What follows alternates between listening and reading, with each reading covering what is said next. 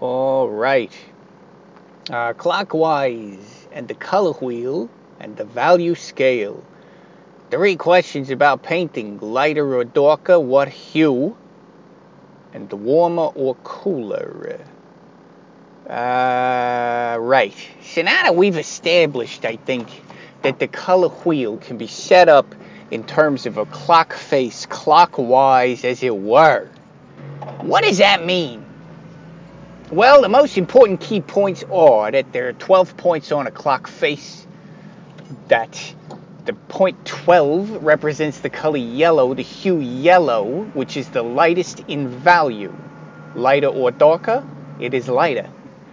That the 6th point on the clock face represents the color violet, and violet is the darkest in value. That moving clockwise around the clock face in sections of 2, meaning, 1, 2, from 2 to 4, from 4 to 6, etc., clockwise, we hit all of the celebrity colors, and in order of importance. No, not really. And the colors descend in value from 12 to 6, and ascend in value from 6 to 12 clockwise. Now that all that is established, who cares, right? What does that mean? Here's why that's important to me. In painting, there are 3 great questions you have to ask yourself when you're making a color decision in painting. I'm sure maybe people think, and maybe a lot of people do this instinctively and they've never had a theory to go with it. I was one of those. I learned by practicing and doing, and later on you sort of map a theory onto it. It kind of makes sense of it and helps you internalize it, so that you're not always just flying by the seat of your pants. There are real reasons for why you're doing what you're doing, which can be important, and sometimes you got to put it away. But that's another tangent.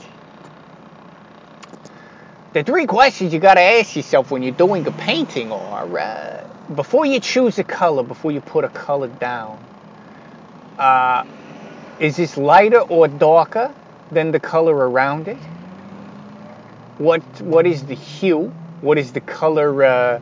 What is the dominant hue? That's an important way to distinction for that. The dominant hue, and I'll get into why that is. And warmer or cooler, and that's something I haven't addressed on the color wheel yet. I am realizing now. Missing details. Should probably work that out before you start trying to teach things. Anyway, lighter or darker, as we've established ad nauseum. If you want to understand how light or dark a hue is, and again, that's the second question, lighter or darker, when you're painting, you can add white or black, but you shouldn't. You shouldn't. Now, white is unavoidable, but white will strip a color of its saturation. And that's why that third question is very important. The second question of hue also includes a question of saturation. How saturated? That's too much. On the color wheel, as established as a clock face, with yellow in the 12th position, all of the colors represented on that wheel are at their most saturated, meaning they are their most. If there is an essence of blue, for example, it is the bluest blue. It's not a pale blue. It's not what you'd call a baby blue, or an eggshell blue, or whatever it is when you go to pick out paint swatches. They got all of the. This is the kind of blue that if you put it on your bathroom wall, you'd be driven insane in a matter of moments. I can't take a crap in here. I'll be driven insane. Or if it's a pure red, for example, a very, very saturated red, the eye doesn't want to see a lot of that. It's too much. It's too much. It's like watching daytime television. Oh, it's funny on the soup, But not the whole hour. Forget it. I can't sit here and watch this all day. When I was a young man and the soaps were on, and had nothing going on, this is how I lived my life. Sitting at home watching the soaps. In between, they put on commercials for technical colleges and nursing programs and all of that. So my impression of anyone who works at a technical job or a nursing program, dental hygienist, phlebotomist, etc., my impression of those people is they watched a lot of soaps and were at home during the day. Which can explain some of their erratic behavior, right? I don't know. No offense. They're doing the Lord's work, but god dang it, there are some weirdos in there, in those fields. Anyway, speaking of weirdos, if you were in a room with a very saturated color, or you wanted very saturated colors on your walls, you'd be driven insane. It's too much. It's very intense. So the intensity, that's kind of a fourth question. But I didn't put it in there, so I already screwed it up. Intensity is part of the decision of hue. It's a further investigation into hue, which is the second question. So my whole premise doesn't fall apart here. Lighter or darker, what's the hue? Meaning, what's the predominant hue? Is it a purple? Is it a blue? Is it in the family of an orange? Is it in the family of a yellow? Is it in the family of a red? And then, based on that, you would have to notice how intense and know how much red and what kind of red. And then we get into very specific painting techniques, and that's a whole other thing. But the three questions, lighter or darker, what is the predominant hue, and what was the last one? Jiminy Christmas, I already forgot my last point. Warmer or cooler, right? Warmer or cooler. Those questions can be answered by the color wheel as established. So let's see how. Well, lighter or darker, as I've said, if you set up your color wheel with yellow at the 12th position, you know that as you descend around the color wheel, it will get darker until you reach the 6th, at which point it is at its darkest, and then it can only get lighter. So that answers your question here. So what does that mean for the blue, which is in the 4th position on a clock face? It means that the blue is almost very dark. It's almost as dark. It's very close to as dark as you can get and still be in the range of a pure color.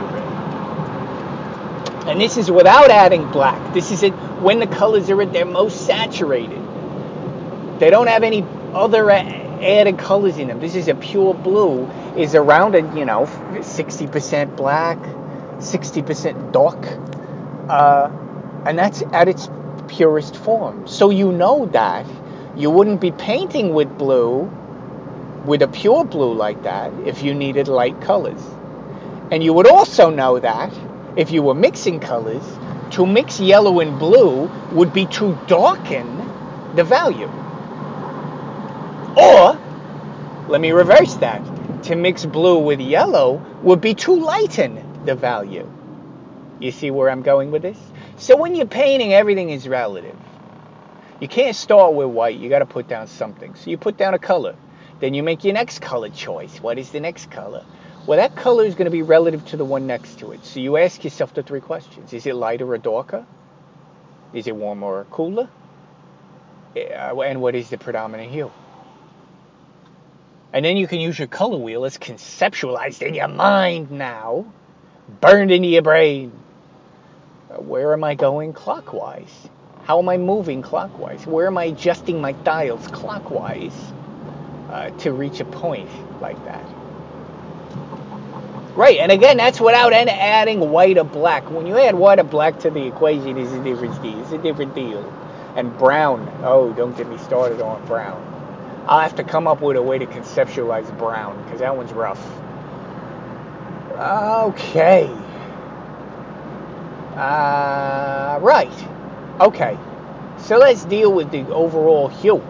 When you're painting a blue, for example, and the next color you want to paint should be darker and more purple, let's say, toward purple. You want a predominant hue of purple. Or you want a blue that skews purple. That's where you'd know how to do it. You use the color wheel. You move clockwise toward purple. So here we get into a different, and okay, so you've gone darker. If you want a predominant purple, you're going to end up going darker. Now what if your color's lighter? That's when you end up having to add white or other colors. I have heard a good rule of thumb that you should not mix more than 3 colors together. You're going to get a brown or a gray, and that is true. The more colors you mix together, the less saturated they become, and the more muddy is the term that's thrown around a lot. Muddy. So that's what a color wheel does best. It doesn't show you mixes of 3. That's one of the downfalls of the color wheel. The color wheel is for pure mixing from one and skewing things from one to the other. So if I have a blue, I want to skew it yellow. It means I'm getting into the green zones. But I also know that I'm getting lighter. It answers those questions. Moving counterclockwise on a color wheel. If I move from blue to yellow, I know that I'm going lighter. I know that I'm going more towards green. Counterclockwise from yellow to red, I know I'm going more darker. Orange is going to be a darker value than yellow.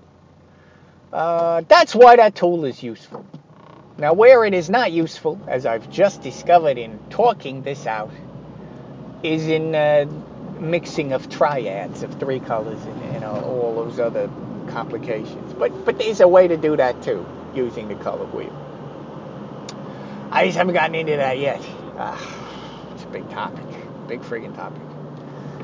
But I think at least I've answered the first 2 questions. Is it lighter or darker, and what is the dominant hue? Using the color wheel as established as a clock face, one can do that. One can answer those 2 questions and know how to push your color from one to the other.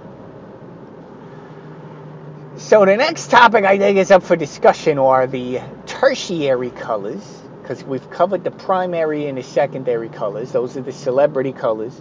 We need to cover the tertiary colors. Basically, there are 12. There are 12 colors represented on a color wheel, right? And I've covered 6 of them. So we got to get into the ones in between. And that's my next challenge. Ugh. But until that, but not today. There's more to say, but not today. Should that become my catchphrase? Catchphrases are douchey.